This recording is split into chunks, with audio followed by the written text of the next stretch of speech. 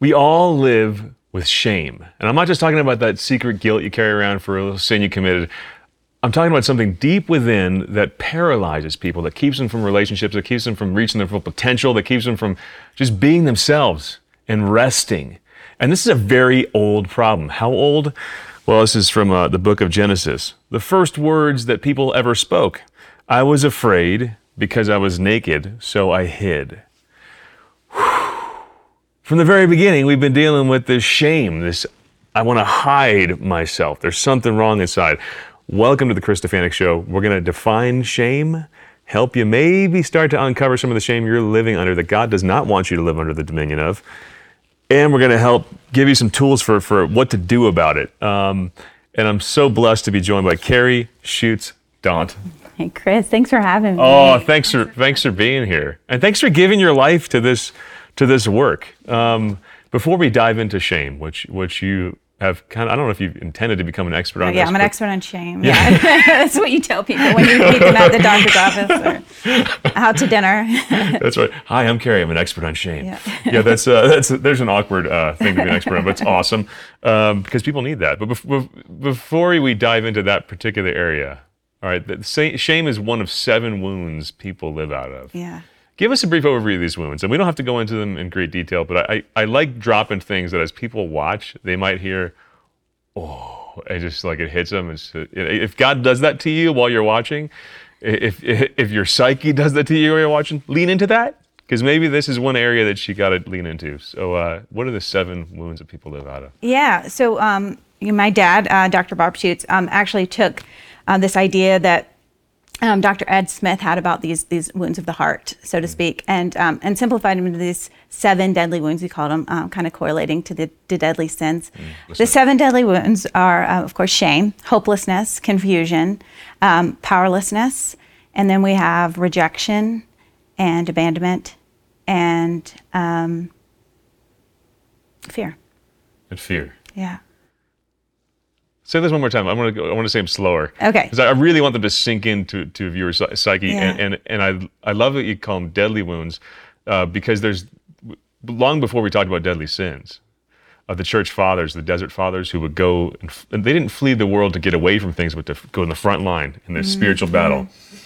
They talked about deadly thoughts. And this hits that same thread, right? There's deadly thoughts, there's deadly wounds, there's things that our sins arise from that I don't know what happened in the church. Maybe it's that missionaries encountered cultures where they just had to really lean into behavior modification because it was such a mess. It's like, you guys, please stop having orgies. We can't function as a society if you're not going to be faithful to your wife and you're going to be sacrificing kittens all the time. Like, behave, right? Yeah. So they lean into that very heavily.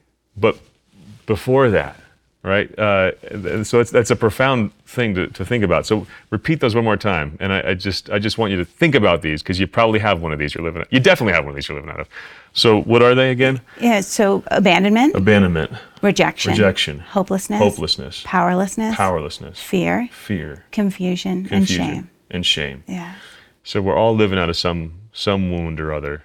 Yeah, or several. Sometimes we like to, have a few in our pocket. Yeah, I'm probably juggling them throughout the day. Yeah. The shame one.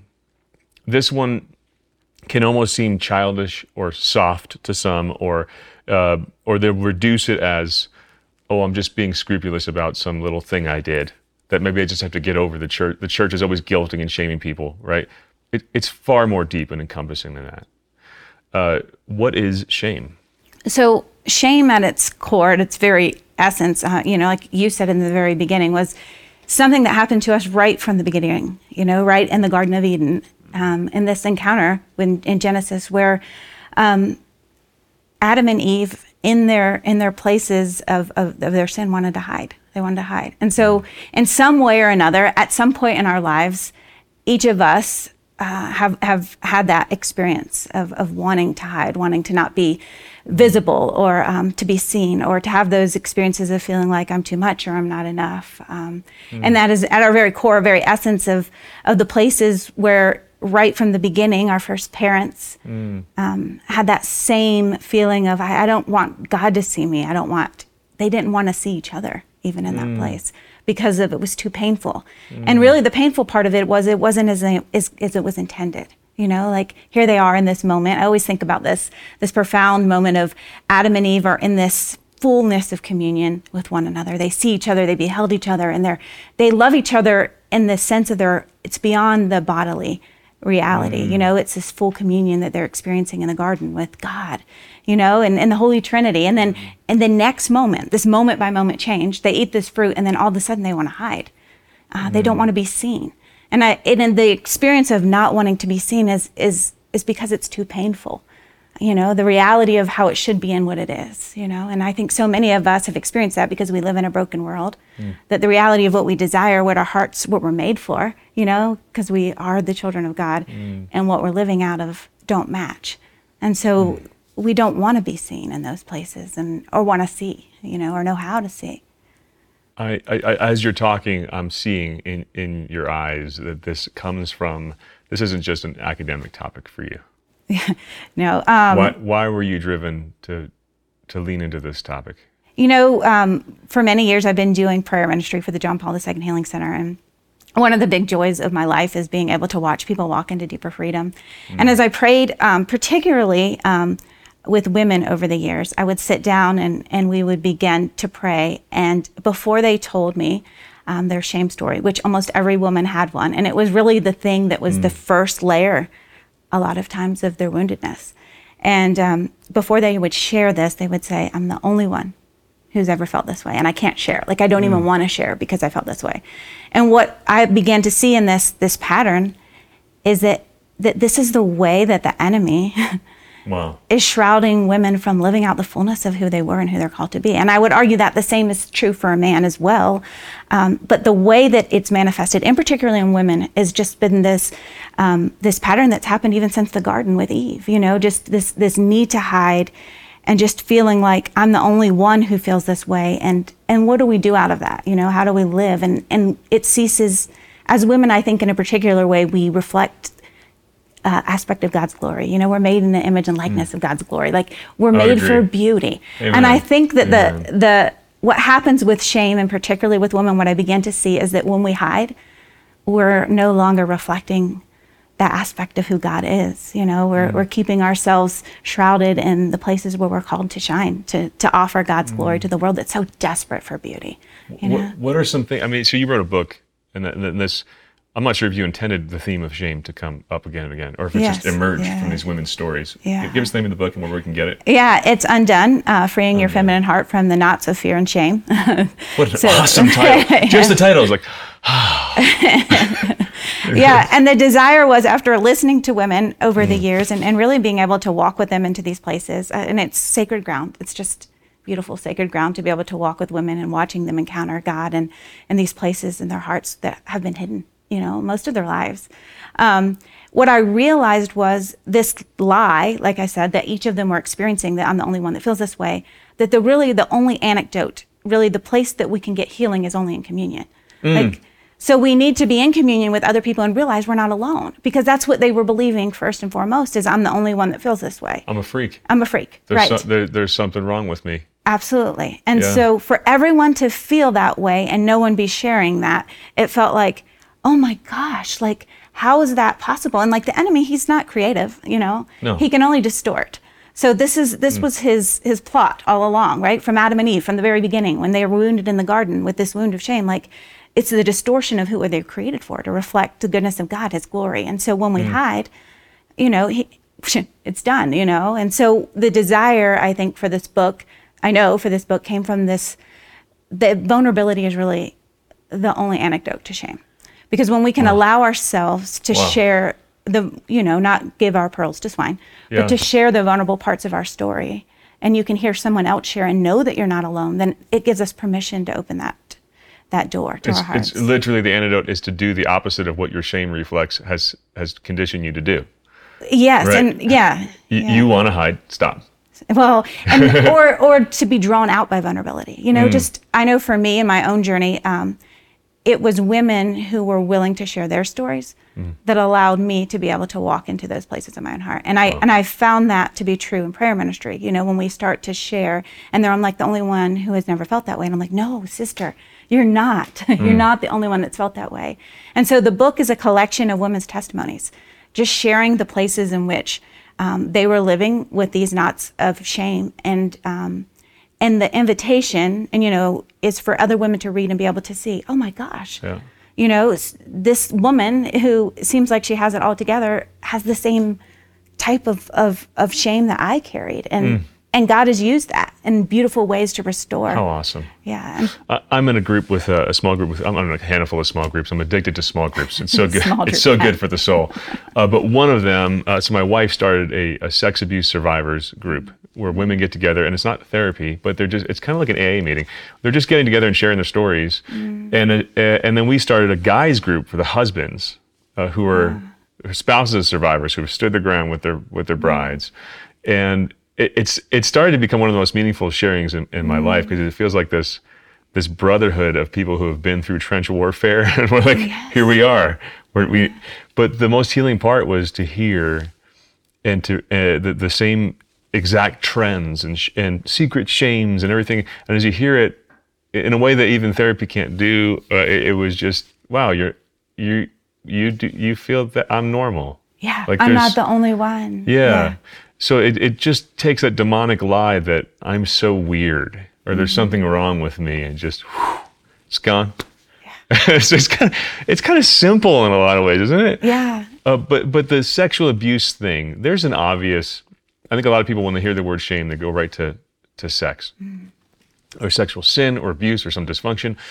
What are some other sources of shame that creep in? And it always has the same expression of hide yourself, right? But what are some other sources that maybe aren't as obvious to people? Yeah, I mean, just to begin with that, the sexual sin, I mean, I think living in our culture today, we can't avoid having some sort of shameful experience. Unfortunately, I mean, thankfully, I mean, not everybody has an experience of sexual abuse, although I would say it's probably as high as 60% in our culture today. But I would say, like, even watching certain shows on television, reading magazine, billboards, anything, a commercial during the Super Bowl, there's some sort of level of sexual assault in some of these images even. So that we can't escape the sexual part, even if, we don't necessarily have the memory of sexual abuse or that kind of trauma. It assaults people. Yeah. And it goes right to the shame center. Right. Yeah. And we're so desensitized to it as a culture, as in so many ways. But the other pieces of shame, I think,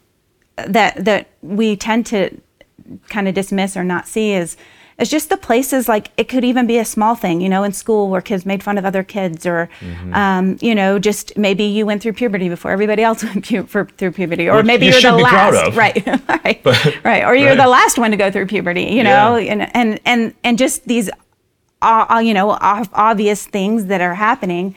For us, we feel like that they're in the end of the world, and once we feel that way, it doesn't matter if it's reality or not. It just starts to operate in us, and it's where we live out of. Yeah. There's. I mean, I also want to drop this different sources of shame. Like maybe I eat too much, and any vice can lead to shame, right? Right. I don't clean well enough. Right. My house is messy. Or Susie's house is nicer than mine. She must have it all together. Or her kids are, well behaved, and mine are crazy. Or whatever it is that we feel so different from everybody else, instead of like recognizing it or being able to see it as like it becomes our shame instead of somebody else's. It may be their glory, or whatever. Sit back and enjoy what they have that you don't, frankly. Yeah. Why is this a default? Why is it so dang easy to fall into? Because it's been happening from the beginning of time. Each of us, we want to be seen. It's our desire to be seen. We want to be known and we want to be loved. But the world doesn't always have the capacity to receive us in that way. And so when we have this deep desire to be seen and to know and to be loved, and we're not, all we want to do then and respond is to withdraw, right? To hide. And it's the exact thing though. I had this analogy years ago when I was beginning to teach this, like my husband and I, we did this huge remodel on our house. We started off when we built the house, we had 3 kids, and now we have 9, it just didn't fit us anymore. Hallelujah. But when we did the house, we did all of these, wonderful additions, and we didn't remedy a problem that we had before we even started the addition, which was mildew in our master bathroom. Like we just forgot about it. And the reason we forgot about it because it was in the back room and really no one ever went in there. No one saw it. And so often in our lives, like we have these places, right, that whether they're our junk drawers or our garages or attics, or the spiritual junk drawer, right, whatever it is, right, yeah. in our hearts, yeah, that we just close off, that we just pretend that aren't there, and really it just feels safer that way because it's too messy for anyone else to see, and so I'm just going to keep it hidden. But what happens when we do that is our house isn't as open. We've closed these doors in our hearts, and we fortified our hearts in places where we don't allow not even God to come into them. So it's basic self-protection. Yeah, and that kind of ruins us. And I think there's another level too, especially if it's from when we're really young, to internalize and to take on the ownership of, well, maybe there is something wrong with me, is maybe easier for a kid than saying, no, my dad just won't be able to love me because he's an alcoholic. Right. That's it. Right. I mean, no 5-year-old brain can process that. It'd be a lot easier for a 5-year-old to say, it's probably my fault. What's wrong with me? Yeah, there's something wrong with me. It's actually better than the truth. Dang. So coming together and just acting against it and being, how do people do that in their daily life? Like when you start to realize, okay, I'm operating out of a shame. I eat too much and that's messing with me because I can't just deal with this in a healthy way because I'm associating my success or failure here with my very worth. So therefore I shut down. I won't talk to anybody about it. Like if someone's hearing this right now and this is pulling threads, what do they do like right now? What do they do today? You just pick up the phone and call your best friend and say, hey, here's what I'm dealing with. Just start talking. Like maybe that is the answer. Like, what do you do? Yeah, I mean, I think vulnerability is important, but again, I think it's like, the reason why I wrote the book is so women and men could see that other people were really dealing with this stuff. So I think it's important to plug yourself in with communion, whether it be a Bible study. Obviously, don't share all of your stuff all at once with just anybody. But I really think that the true antidote is always going to be communion. So like finding those wonderful pathways to relationship and being able to find those safe places where you can be yourself. And, shame is a wound. And within those wounds, like they become this gaping hole for the enemy to assault with all sorts of other things, lies, vows, unhealthy soul ties and those kind of things, which begin to twist our identity even more, and who we are and how we live out who we are and our daily lives. But really, I think that in those places, being able to recognize, okay, maybe I'm living out of this wound of shame, and then to be able to say, ask the Holy Spirit, what is it that I'm believing about myself? And these are the shame ones are, I'm dirty, I'm ugly, nobody loves me, something is wrong with me. And this is not, it's something I'm dealing with, this is me. Right. Right, it's that. And being able to separate those two things and recognize, like, that's not the voice of God. Like, the voice of God is not going to speak with that kind of condemnation. And just taking hold of that, like, taking that thought captive and saying, okay, if this is what I'm hearing, if this is the record that's playing in my head, that I'm dirty, I'm worthless, that I'm not loved in those places, like, how can I begin to renounce that? And it's a very simple process, In the name of Jesus, I renounce the lie that I'm dirty. And I claim the truth in Jesus' name that I'm your beloved daughter. And that you find me pure and you find me delightful and that you love me, And I know it seems like a simple thing. We do this renunciation at our conferences and it's amazing. As soon as we do it, we could feel like the whole just demeanor in the room breaks. It's like something spiritual crazy. that was there that was like shrouding all of these women. And it's amazing then the day after they come and you could see their beauty, like you could actually see it. It's like profound. The first time I prayed like that, I literally felt like I had no idea there was a 50-pound weight on my back. I had no idea. Yeah. Like, and I think literally you're physically feeling the weight. So I'd say that, so a couple steps. Wake up to the fact that you might be living in some secret shame, right? Try to name it and identify, renounce it out loud. Like, because if you're dealing with, again, go to eating or sexual sin, if that's translating to a lie that I am inherently dirty, weak, can't do anything better, I'm not good enough, renounce that, claim the opposing truth, and then get in community, talk to people. There's such simple paths forward to radical freedom, and I think a lot of people are like, no, it can't be that simple. Yeah, well, can we make it more difficult? Why do you want to make it more difficult? Just do the simple things. Yeah, and I think so often it becomes our identity, these lies. It becomes who we are, and so it's hard for us to be able to tease that out. Yeah. And so being able to reckon, like you said, begin to pull the threads. Oh, maybe that isn't God's voice. Maybe there's something more to it. Man. Okay, how do we balance this with I guess healthy shame? I think some people feel the internal shame, want to blame the church for their teaching that there's such a thing as sin. And they throw the baby with the bathwater. I saw an interview with Madonna. It must have been 10 years ago, but it stuck in my head, where she said, I don't regret a single thing I've ever done in my entire life. And the whole audience exploded in applause. Like, what are you talking about? Like, if you've ever hurt somebody, you don't regret that? But that seems to be the antidote, is this counterfeit to actual redemption. So what's a healthy shame? How do you sit in a healthy, maybe shame's not the right word when it's healthy, but what's the healthy version of this? Well, to help us discern the difference between the two. Yeah, I mean, obviously what Madonna's expressing is this form of shamelessness, which our culture's just fallen prey to. Like, not anything goes, anything's okay. I mean, I would think the virtue on the other side of that would be prudence. Like, not giving your pearls to swine, like being able to really recognize the gift and the amazing way in which we're created and how we image God. And so when we, our bodies are a temple of the Holy Spirit. And anything that we do. And so anytime that we violate that place, it's a violation of our communion with God. It's a violation of who we are and who we're created to be. And so that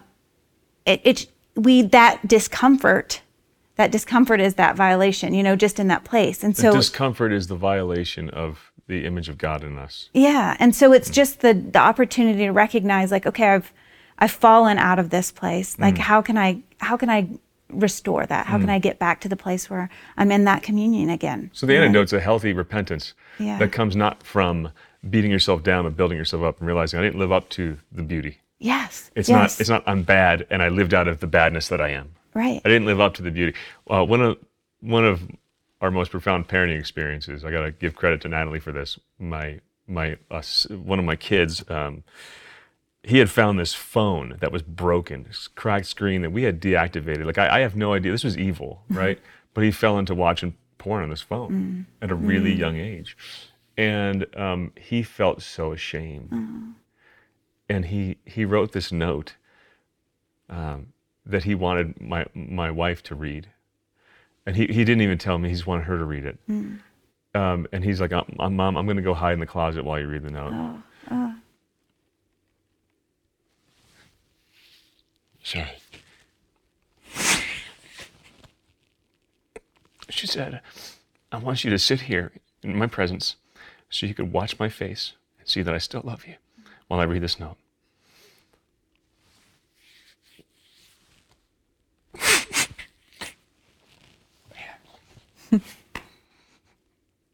It's so beautiful, man. It's like you don't have to be, when you're coming from that place of resting in the love of God, it gives you freedom to say, yeah, I messed up so big time. I did this, I did that, and it's okay.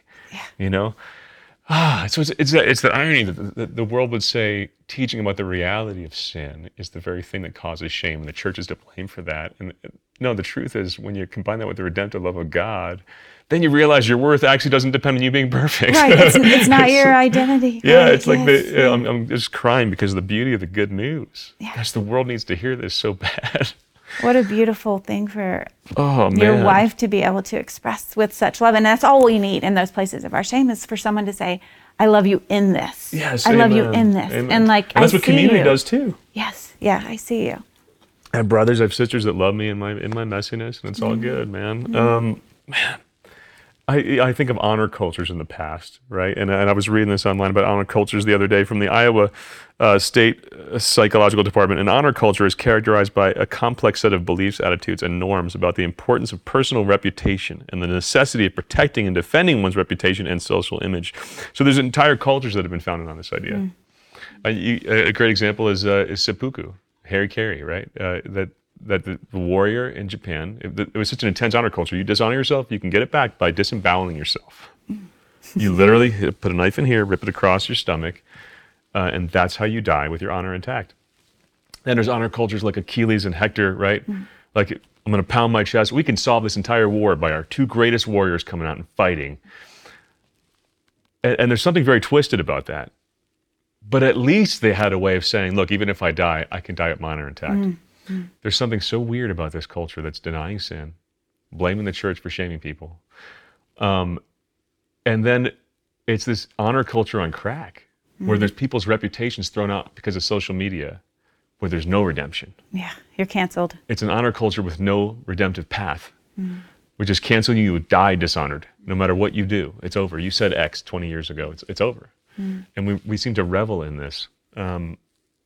Yeah, I don't know, how would you respond to that, and how are you seeing that getting worse in the ministry you're doing? It's interesting, I think about like, I just want to tell people to unplug. But yeah, anyway, unplug. yeah. Yes, unplug. Obviously, it's. But I also think like, if we don't know who you are and whose you are, right? It's easy to get lost. Who you are and whose you are. Yeah, and it's so easy for us to get lost. If you didn't have someone giving you direction, if you didn't have someone telling you that you were doing a good job, then of course it's going to be difficult to be able to stay on the right path. And so much of, again, going back to that whole idea about communion, like, we are beloved. We are God's beloved. We are sons and daughters. That's our identity. And so often we take on the identity of everything else besides beloved. We take on the identity of shame or hopelessness or of our abandonment, or the places of our parents' divorce, or our sexual abuse, or even, our vanity, instead of the truth of who we are and who we're created to be. And when we live out of that place, when we know who we are and whose we are, we can become this beacon of hope and light for other people. And when we're not hiding, when we're not, running away and sitting in the closet, yes, but sharing the gift of that grace, then the vulnerability itself is invitation, to come and to go deeper into those places and to realize, like, Amen.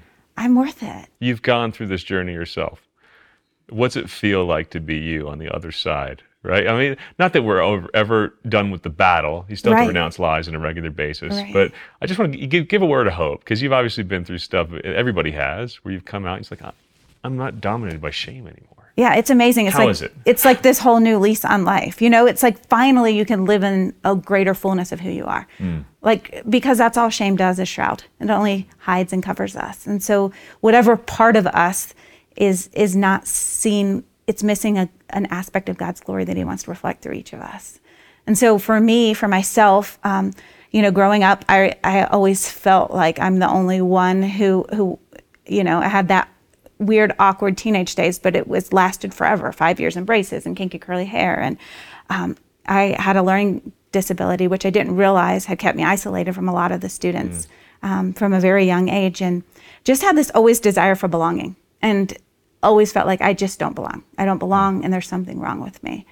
And as I had children, and I realized I had all of these children all at once, and no one else did.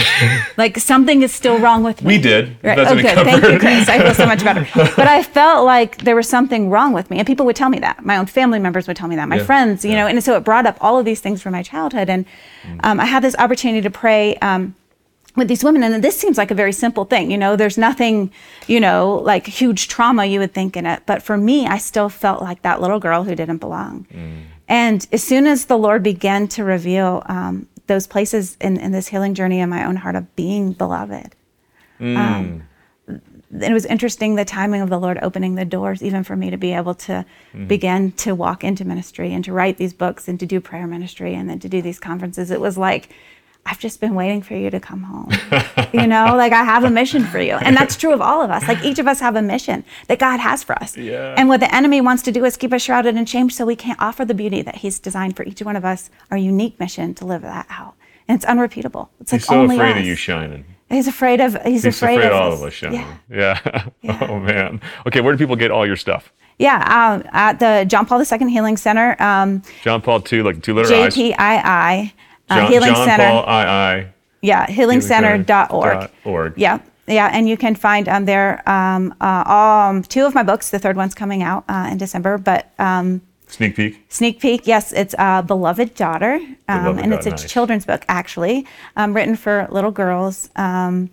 And it is really just this idea of speaking the truth of their identity, scripture-based, of who they are before the world, and all the lies can continue to inundate them with something other than the truth. And then the other books that are available on the JP2 Center website and our store is Undone, Freeing Your Feminine Heart from the Knots of Sin and Shame. And then a book my husband and I wrote together is Man Your Post, Learning to Lead Like St. Joseph. Nice. And it is just a collection of men's stories about living in virtue and how to stand in the place where there's a big gap in this world where men have abandoned their post, and just an invitation to learn how to live in those virtues. So, praise God. I'm so grateful for it. I'm so proud of you. Thanks for, thanks for like being passionate about people being free.